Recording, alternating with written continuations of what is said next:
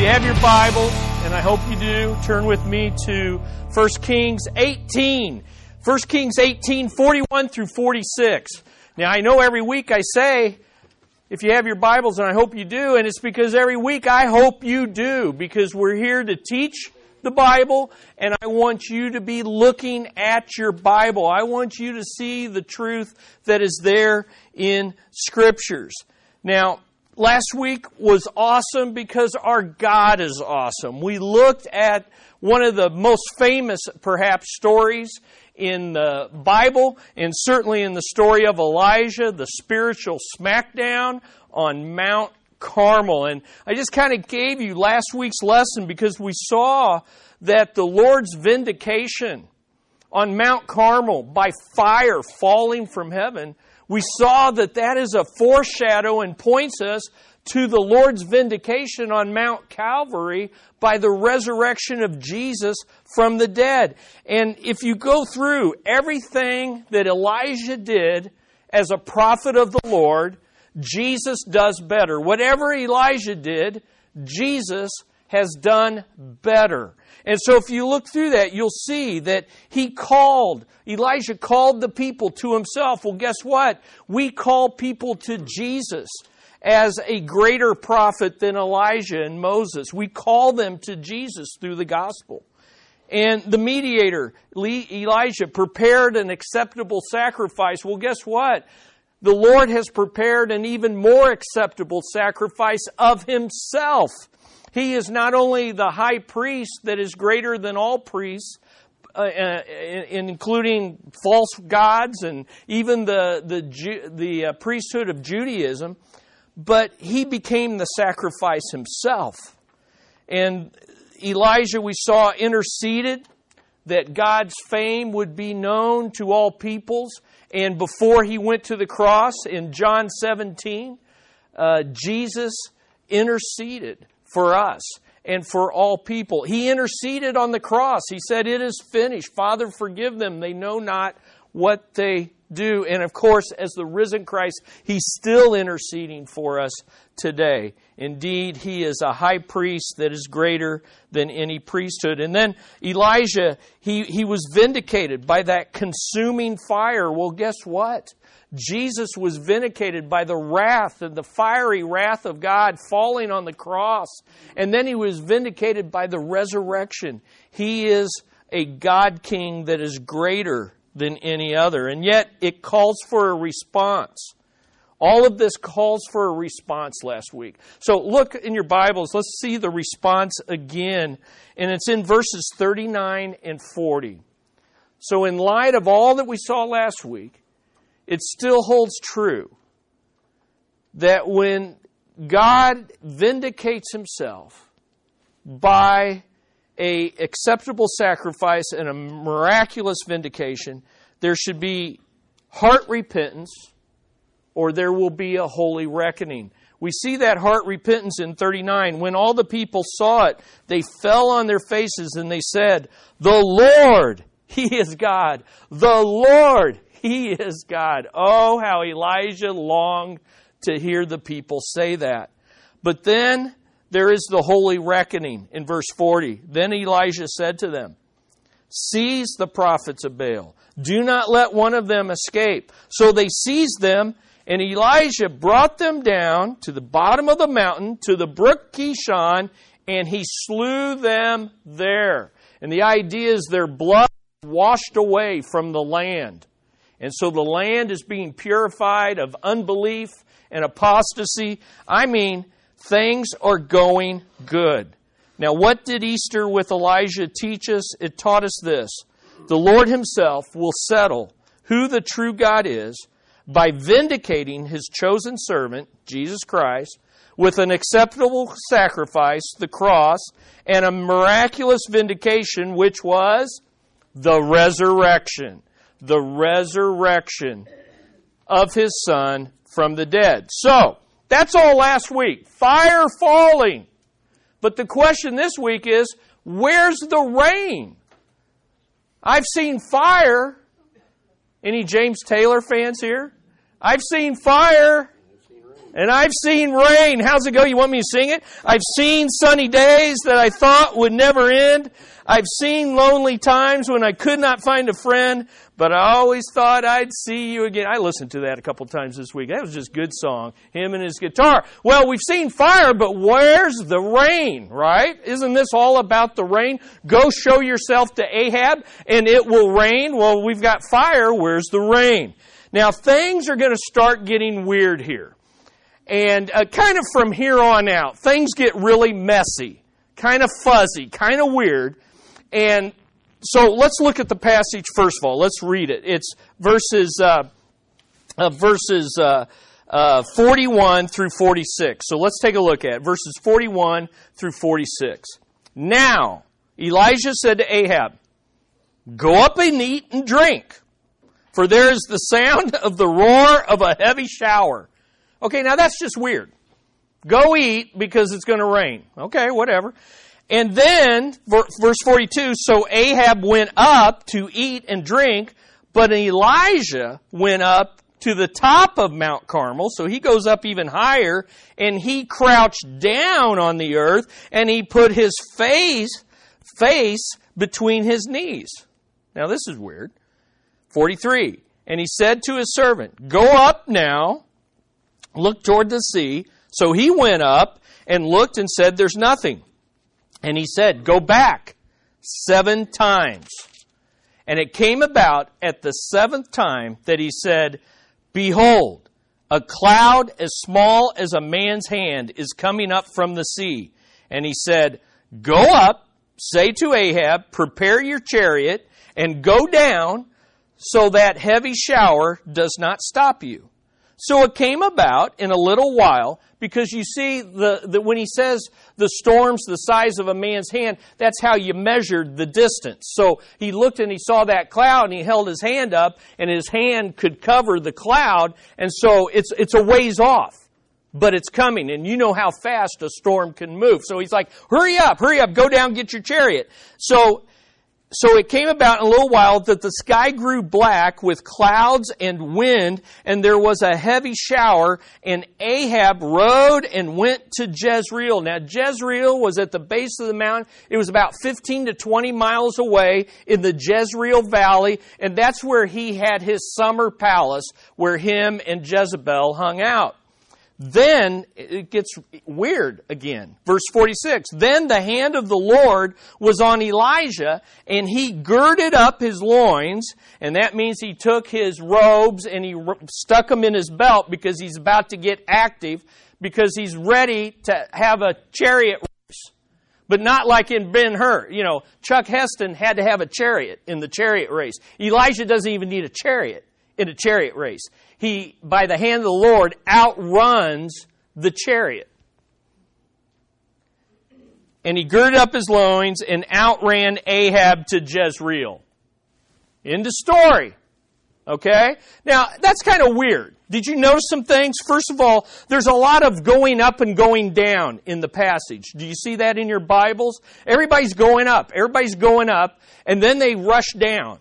Go up, go up. In the previous passage, last week, we saw there was a lot of coming near. Come near, come near. Go up, go up. These are all words for worship in the Old Testament. You come near to God and you go up into the presence of God. So there's more going on here than just people doing a lot of mountain climbing. Okay? So there's a lot of going up and going down. You've seen that. But also, why does Elijah tell the king to go up and eat and drink, but Elijah goes up and pray? It's just kind of weird. It's like, okay, fire just came down. They're down, presumably, at the bottom of the mountain. They just slaughtered 850 or at least 450 priests. Their blood is washing away in the river Kishon. And Elijah says, hey, go up and get you something to eat. I'm going to go over here and pray. I mean, what's up with that? And then what's up with outrunning the chariot? It just says all of a sudden he just like outruns a chariot for 20 miles. What is going on in this passage? And the question becomes, what has Ahab been doing the whole time during the spiritual smackdown? We don't hear from him. The last we heard from Ahab, Elijah said, hey, go tell all the nation of Israel and all the prophets of Baal to come. And Ahab did that. They come, and we haven't heard from Ahab during this whole spiritual smackdown. Did he come near? Elijah said to the people, come near to me as I prepare the sacrifice. Did he come near, as Elijah had said? We don't know. Did he repent with the rest of the people? Was he there shouting, the Lord, He is God. The Lord, He is God with the rest of the people? We don't know. He's silent. We don't see Him. We don't know. And listen to this. If He did, it is kind of funny because you got these prophets on one side, you got all of Israel, and then you got Ahab. Now, if I was Ahab, as soon as that fire fell, I'd say, well, I know which side I'm on, right? And yet, if he did that, why doesn't it say the king led the people to say this? And listen to this. If he didn't shout with the people of Israel, why wasn't he killed with the rest of the prophets of Baal? What's up with that? What's up with that? Well, we're not told. We're not told. But what we do know is we've seen this kind of messiness in the story of Elijah. The widow at Zarephath, this unsaved Baal worshiper. We're never quite sure when did she come to become a true worshiper. We've seen this with Obadiah, whose name means Yahweh's servant, and yet he was serving Ahab. And was he a compromiser or what was that? We kind of see this. Here's one thing we know for sure. God is still showing amazing grace to Ahab the apostate. I want you to understand that. As we've gone through this, maybe you know someone who has turned away from the faith and you're thinking, wow, fire and slaughter and there is no hope. But let me encourage you that God is long-suffering, not willing that any should perish, but that all should come to repentance. And for reasons that are only His, but rooted in His gracious character, He is showing amazing grace. Because believe me, Ahab deserved to have his head cut off and be floating down the river Kishon. Would you agree?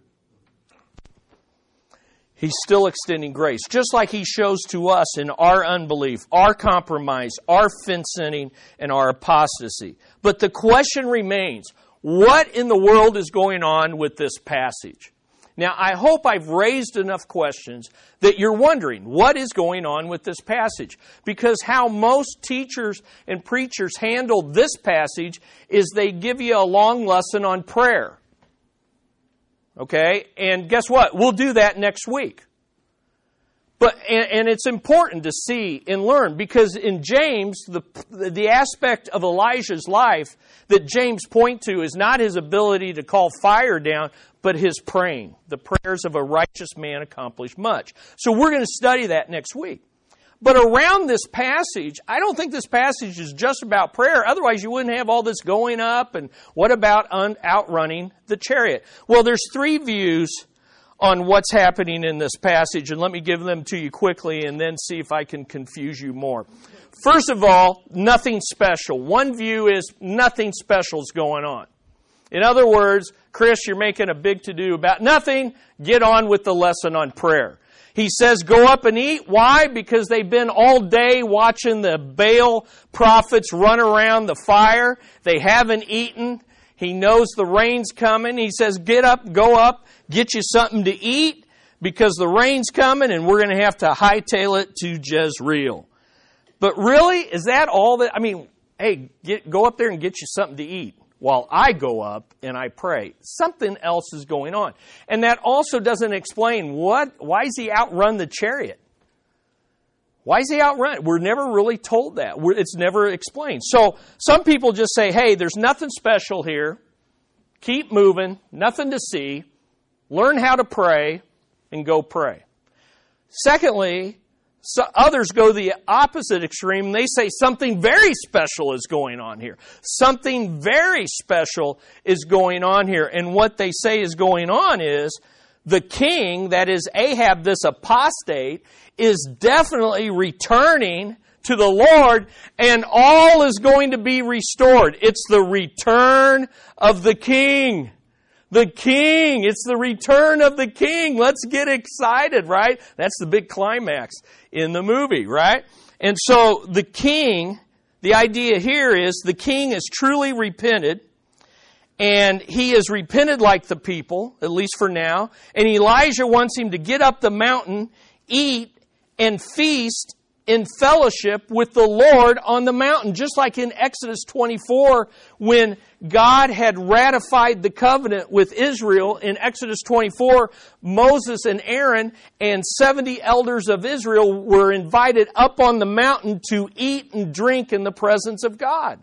So look, God's fire has fallen to redeem His people. The people have repented. Now the King needs to feast and fellowship in the presence of God. He needs to renew His covenant with the Lord. And then the King needs to return to Jezreel. Hurry up, get back to your palace and lead a revival. Lead a reformation, because you're going to restore all things. So here is what I think this view thinks. This view thinks it's going to look like this. So let's take a look at this and see if this gets your emotions going there. This is from The Return of the King.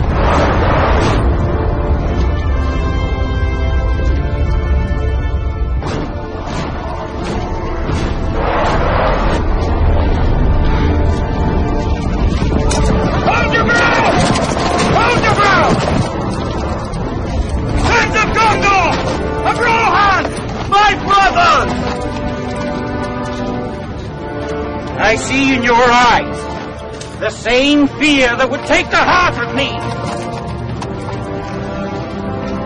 A day may come when the courage of men fails, when we forsake our friends and break all bonds of fellowship. But it is not this day. An hour of wolves and shattered shields when the age of men comes crashing down. But it is not this day. This day we fight. By all that you hold dear on this good earth, I bid you stand! Men of the West!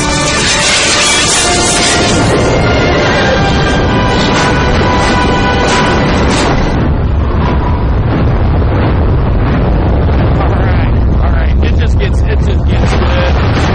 Aragorn gets up there and leads the charge, and he hollers for Frodo. Except, what should Ahab be saying? For Yahweh. Okay? So that's the image, that music. And you saw the guys, they kind of, rise up, and whether it's Braveheart or Lord of the Rings, The Return of the King, some say that's what's happening here.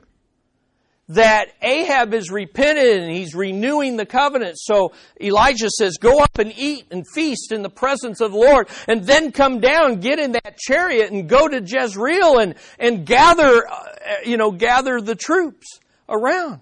The only problem is, who's waiting for him in Jezreel? Not the Lord of Mordor, somebody worse than the Lord of Mordor. Who's waiting for him in Jezreel? Jezebel. And it's not going to go well, okay? It's not going to turn out like it did in The Return of the King. So I'm not sure that's what's happening. I think this third view is what's going on. It's not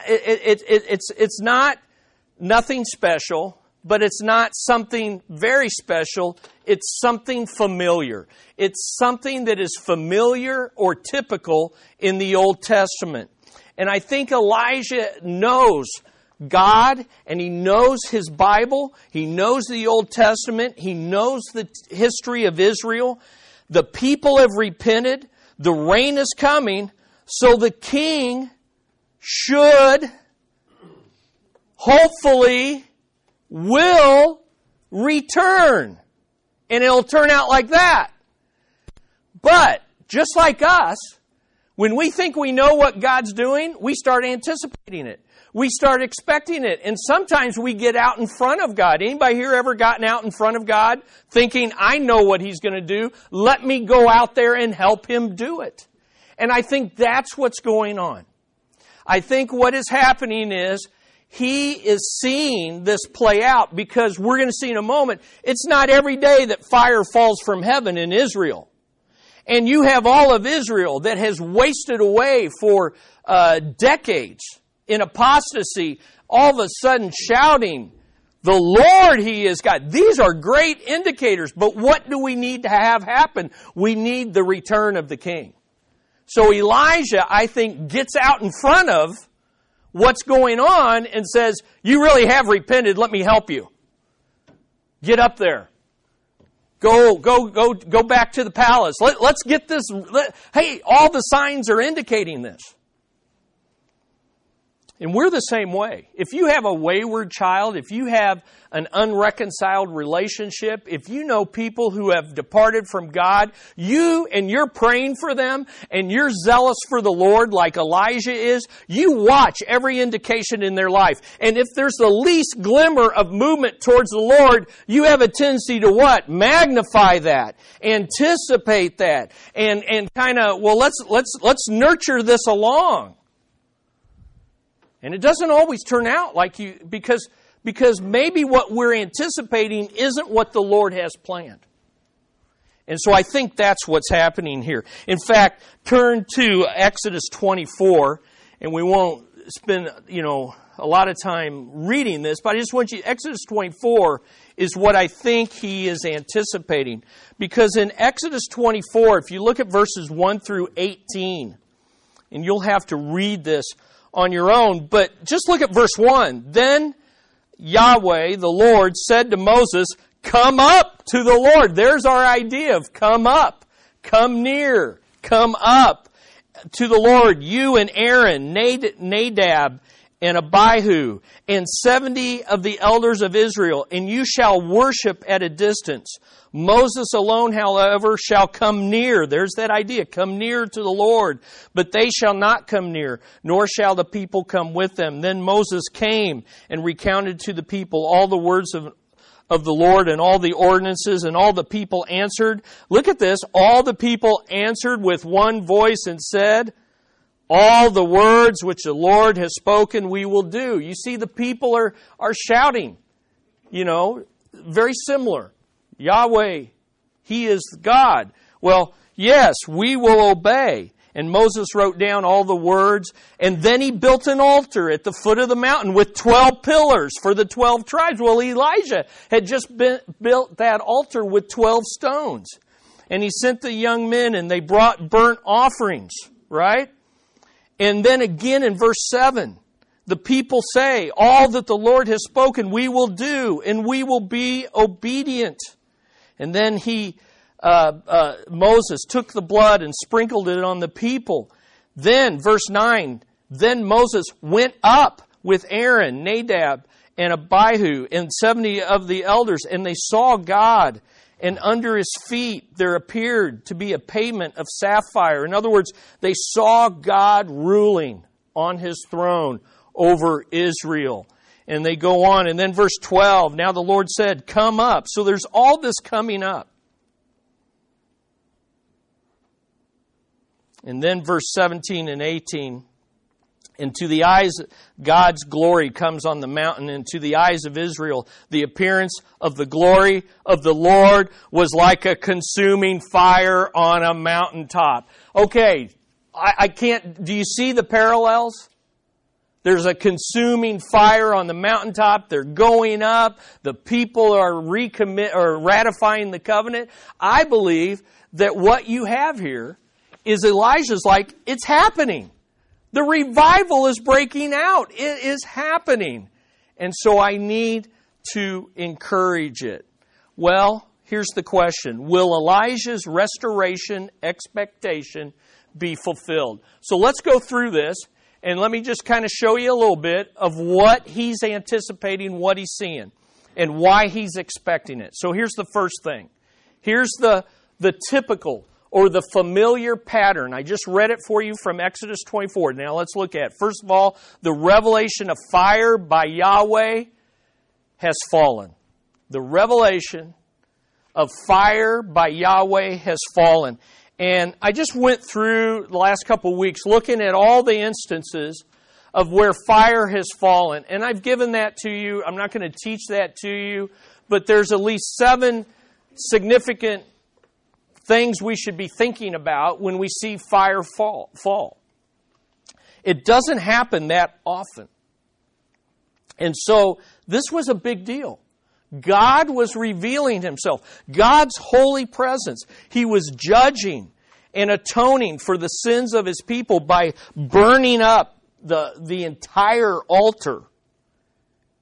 Which, by the way, He was burning up all the stones to say, you don't come back here and worship me. You worship me back in Jerusalem. You worship me according to my word.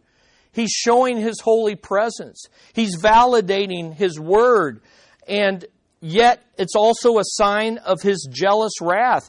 That fire falling, if you don't accept the Lord, then you get what the Baal prophets get. You get slaughtered. And you get consumed by God's eternal wrath in all of eternity. So all of these ideas are there. This is a big deal. It doesn't happen a lot, but it happened on that day. Second of all, He sees the repentance of the people has occurred. Or at least it seems so. Because we will see that this will not last long in Israel. But at least on that day, the people of Israel gathered and they responded the right way. And again, last week we celebrated Easter. This Sunday is the Lord's Day. We ought to be responding the same way. And we ought to repent of our sins because Jesus, He is God. Jesus, He is God. And He has taken the wrath and the fire of God for our sin. And He has risen and God has accepted His sacrifice for the sins of His people. And we only get in on that if we repent and run to Him in faith. Are you with me? That's not, as we're going to see today, that's not a past thing. That's a continual thing that we do. And so He sees the repentance of the people.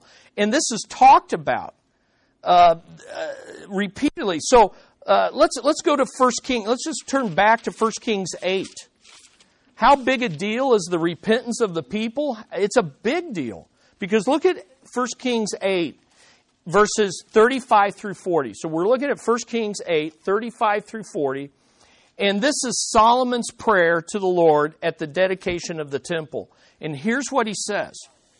Look at verse 35.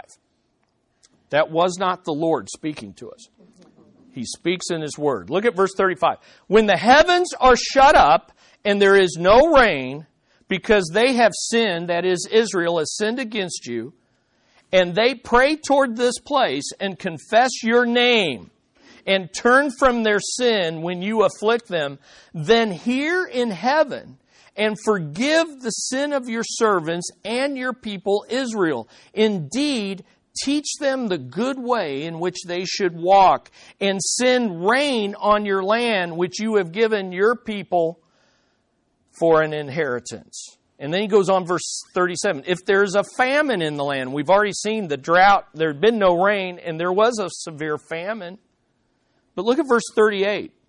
Whatever prayer or supplication is made by any man or by all your people, each knowing the affliction of his own heart, and spreading his hands towards this house, then hear in heaven, your dwelling place, and forgive and act and render to each according to all his ways, whose heart you know, for you alone know the hearts of all the sons of men, that they may fear you all the days that they live in the land which you have given to our fathers. You see, all of this is in Elijah's mind. The fire of God's revelation has fallen, and the atoning for their sin has taken place, and the people have repented, and with one voice, they have acknowledged that the Lord, He is God. So He's not only expecting rain, but He's expecting a total revival. And when you go to 2 Chronicles, we don't have time to explore all that, but if you read 2 Chronicles 6 through 7, you see that this pattern is laid out. That Solomon prayed the prayer that we just prayed, and then God delivers fire from heaven to ignite the burnt offering, to dedicate the temple. And then, following that, the Lord answers Solomon's prayer at night, that night, and here's what he says. He says this, "Then the Lord appeared to Solomon at night and said to him," this is 2 Chronicles 7, "I have heard your prayer, and I have chosen this place for myself as a house of sacrifice. If I shut up the heavens so that there is no rain, or if I command the locusts to devour the land, or if I send pestilence among the people," and here's that famous verse, "and my people who are called by my name humble themselves and pray and seek my face and turn from their wicked ways, then I will hear from heaven, will forgive their sin, and will heal their land." Elijah is anticipating this. But then in 2 Chronicles, he goes on and he says to Solomon, "But understand this, as a king, you need to walk in the ways of your father David. Because if you don't, I'm going to remove you from kingship, and I'm going to send your people into exile." So Elijah knows the revelation has fallen, the repentance of the people, but what about the return of the king?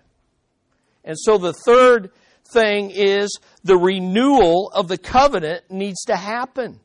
So I believe this is why he says, get up there and eat and feast in the presence of the Lord. Because for this to happen right, it's not just the people, but we need the return of the king. So get up there, renew the covenant, and feast in the presence of the Lord. But this is messy. Because who's initiating all this? Who? Elijah. Who should be initiating this? Or at least saying something?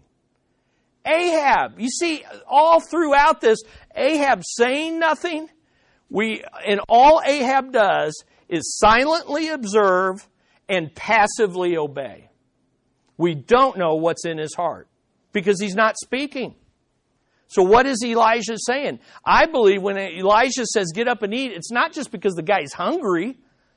He's saying get up there and eat because as the king, you need to repent and renew the covenant to lead this people into revival. And then number 4, the refreshment of the rain needs to come. Okay? The refreshment of the rain needs to come. And so while he sends Ahab up to renew the covenant, he goes up to intercede and pray for the refreshment of the rain. Because what we're going to see in Scripture is when the king returns, rains of blessing, or when the king returns, the blessings return. Okay? So he's like, okay. So Elijah's like managing this. Okay, I got Ahab up there renewing the covenant. I need to do my deal and pray for rain, right? So he goes up there and he prays for rain. The only problem is it gets a little messy because, one, he's the only one praying. We don't know apparently Ahab's eating and not praying. That can't be good. And number 2, he has to do it 7 times. And so I think the 7 times shows, 1, it's the Lord's doing, not Elijah's. But perhaps, I don't know this, but perhaps the 7 times is it's taken a while because the Lord knows that this is going to be an act of grace that the people, the king, isn't seeking. And in a sense, the people are not ready for. And so number 5, the return of the king must take place. So he prays, and 7 times the servant looks. Finally, the servant comes back and says, I see it. It's afar off. It's the size of a man's fist. And so immediately he says, go up and tell Ahab, quit feasting in the presence of the Lord and get down on that chariot because he needs to do what Aragon did. He needs to do what Braveheart did. He needs to go and rally the people in Jezreel, and he needs to bring in this revival. He needs to bring in this reform. And that's why I believe Elijah runs ahead of him. Because here's why. In those days, when a king would be riding back to his people, he would have people who were called runners, who would run in front of the chariot. And the runner would do two things. One, they would be a herald that would be announcing, the king is coming. The king is coming. Get ready. Come out and greet the king. And the herald would also be announcing, the king has been victorious. The king has been victorious. Come out and let's celebrate the victory. I believe Elijah, in the power of the Lord, is running before Ahab, announcing revival's coming. The king has returned. He has returned to the Lord. Get ready for good things. The second thing that runners did is they were servants. And so if there was anything in the road blocking the way for the king's chariot, they would remove the obstacles before him. This is kind of like John the Baptist, who was like Elijah, prepare the way of the Lord, prepare the way for his coming, clear out any hindrances so people can come and meet their king. So what I think is happening is, or what I think Elijah thinks is happening is, revival is coming, the return is happening, so I'm going to run in front of the king and say, hey, the king's coming, this is going to be good. And by the way, for the first time, Elijah and Ahab have a right relationship with one another. The king is following the prophet of the Lord. In other words, he's following the word of the Lord. And the prophet is serving Yahweh's king as being a runner. That's the way this was supposed to work. But when the prophet is a false prophet, it doesn't work that way. And when the king is an apostate, it doesn't work that way. So it looks like everything's coming together. This is good news, right? This is all going to go good. We should be anticipating great victory over Mordor right now, right? But what happens? What happens? Will the return of the king bring times of refreshing or not? Look at 19, 1 through 3. Look at 19. Now Ahab told Jezebel all that Elijah had done and how he had killed all the prophets with the sword. Then Jezebel sent a messenger to Elijah saying, so may the gods do to me and even more if I do not make your life as the life of one of them by tomorrow about this time.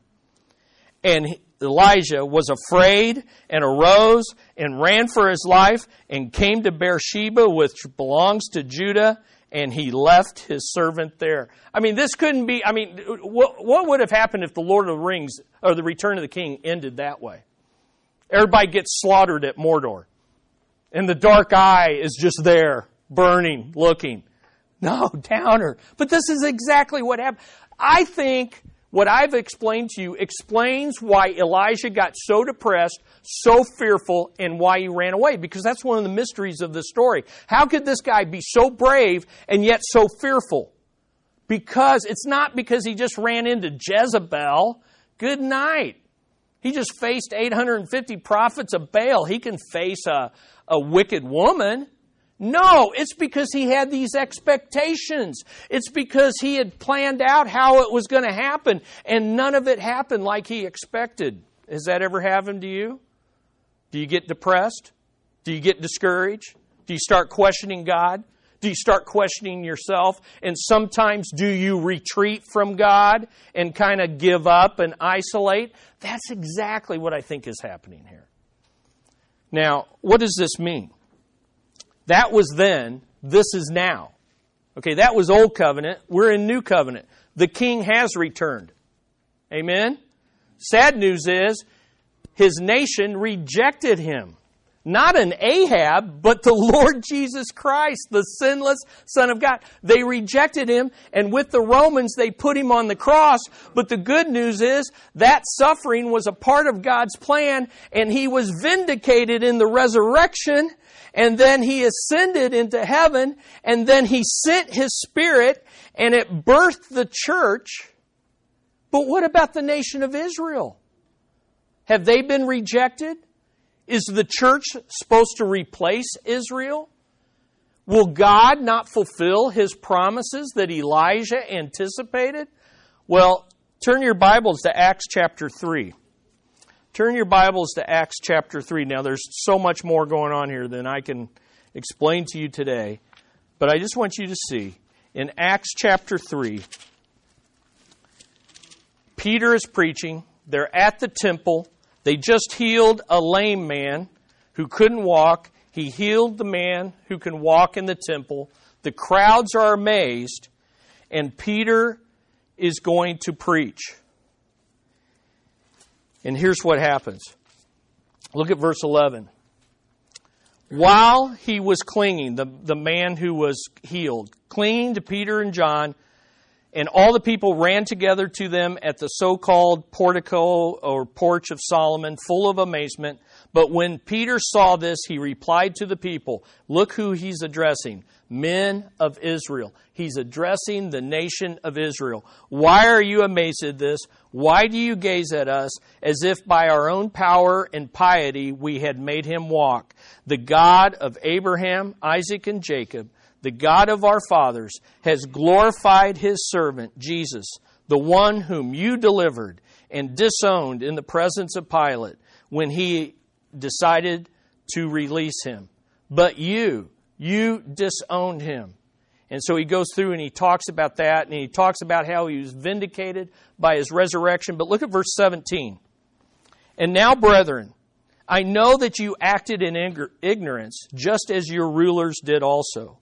But the things which God announced beforehand by the mouth of all the prophets, that includes Elijah, that his Christ would suffer.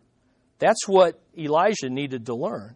He has fulfilled. Therefore, what? Repent and return so that your sins may be wiped away, in order that times of refreshing may come from the presence of the Lord, and that He may send Jesus, the Christ, appointed for you, not the first coming, the second coming. Israel must repent before the second coming, whom heaven must receive until the period of restoration of all things, about which God spoke by the mouth of His holy prophets from ancient time. Here's the idea. God has not forsaken His people, but His people have not yet repented. The nation of Israel has not yet repented. And when they do, and they will, it will be right before the return of the King. The King will be returning. They'll look and see Him, and they say, oh my gosh, we made a major mistake. And they repent, and the Lord comes to the earth and delivers them at Armageddon, which is in the valley of Megiddo, which is where Jezreel's at. Interesting, right? And the times of refreshing are going to come. And the kingdom is going to be restored to Israel. And Jesus, the Son of David, a righteous king, not an apostate king, is going to sit on the throne for 1,000 years. And after that is fulfilled, and God has fulfilled every promise to His people Israel, and the church is going to get in on that, then comes the new creation, and all will be fulfilled in God. Now, that's just good news. But what should we be doing? Okay, that's a great history lesson. That's a great prophecy lesson. What should we be doing? Let me give you these things. First of all, here's what we should be doing as the church. As we wait for Israel to repent, as we wait for the Lord to return in His second coming, number one, you continue to repent. Repentance is not just for Israel. And folks, repentance isn't just for when you get saved. Repentance is a lifestyle of the true believer. So much so that in 2 Corinthians, Paul says, I'm afraid to the Corinthians, who were a messed up church, I'm afraid that when I come again, my God may humiliate me before you. I may mourn over many of those who have sinned in the past and not repented of impurity, immorality, and sensuality, which they have practiced. Listen, the King has come. You've been redeemed. You've been regenerated by the Holy Spirit. Repent of your sins. Don't practice them. Don't stay in them, believer. Repent. That's number one. Number two, continue to remember the new covenant until the Lord returns. Just as Elijah wanted Ahab to renew that covenant and to feast in the presence of God. You know what we should be doing until Christ returns? We should be taking the Lord's Supper as a church. And we do it until He comes. You know what Jesus said when He instituted the Lord's Supper? He said, I will not drink again of the fruit of the vine until I drink it with you anew in the kingdom. We need to renew. So every time we take the Lord's Supper, that's a remembrance and a renewal that we're under the new covenant, not the old covenant. And we have the ability to live godly lives. Isn't that good? So it's not about little cups and stale wafers, okay? It's about symbols where God imparts grace to renew that covenant. Number three, we need to continue to run before the King until He returns. We need to be like Elijah, and we need to be out there running before the King returns. And so what should we be doing? Be the King's herald and announce, the King is coming. Well, actually, we should announce, the King has come, and He's coming again. The King has come, and He's coming again. And by the way, He was victorious on the cross, and He'll be victorious on earth when He comes again. Isn't that good? That's what, run in front of the King. Run in front of His chariot. And number two, be the King's servant and obey all of His commands. You know the greatest hindrance to unbelievers coming to the Lord, besides their own hard heart, is the lousy lives of Christians around them.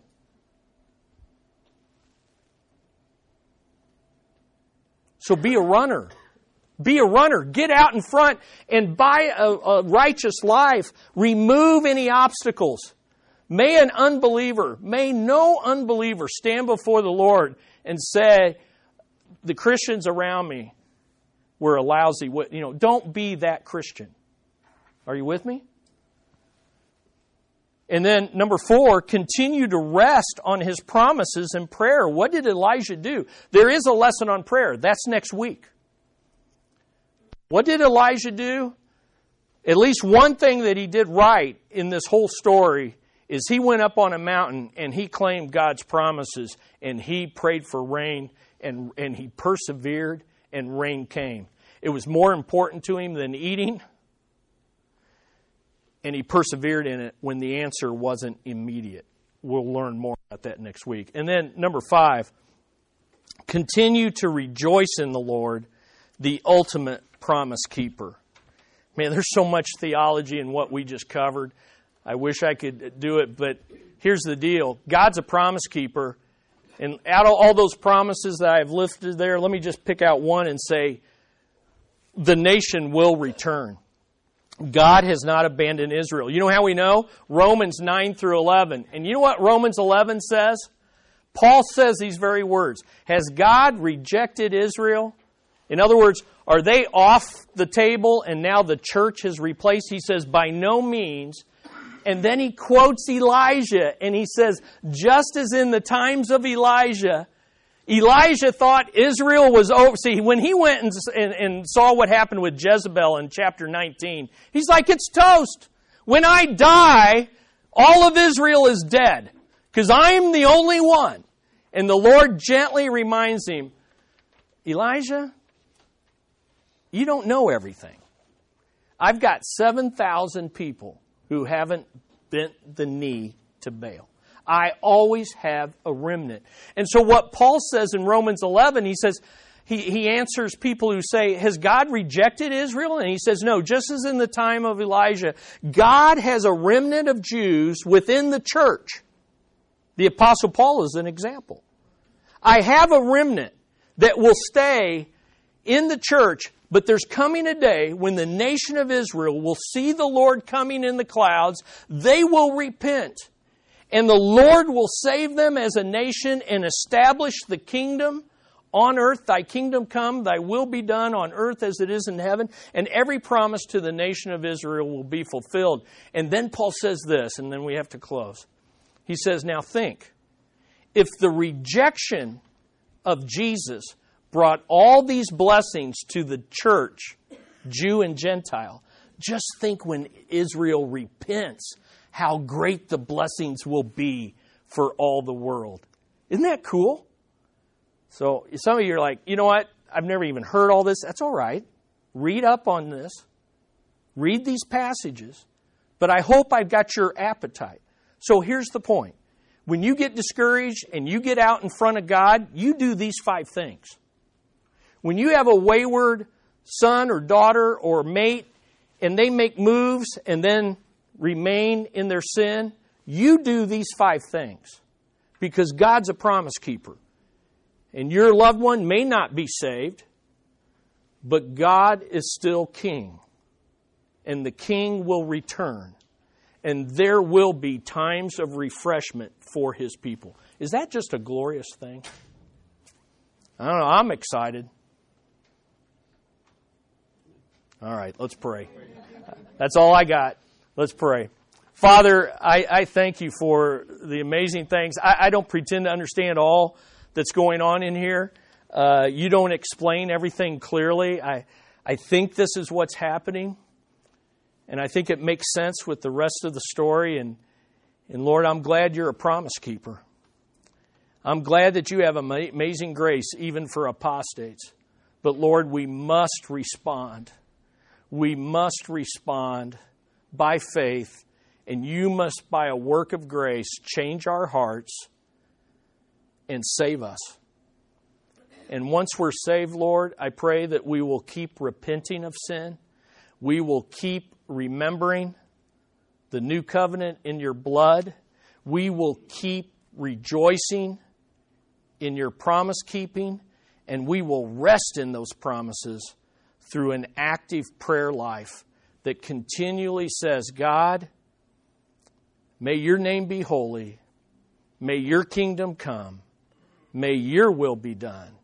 Not just in my life, but on this planet and in this universe in a way that spreads the fame of your name. We pray these things in Jesus' name, who is God, truly God.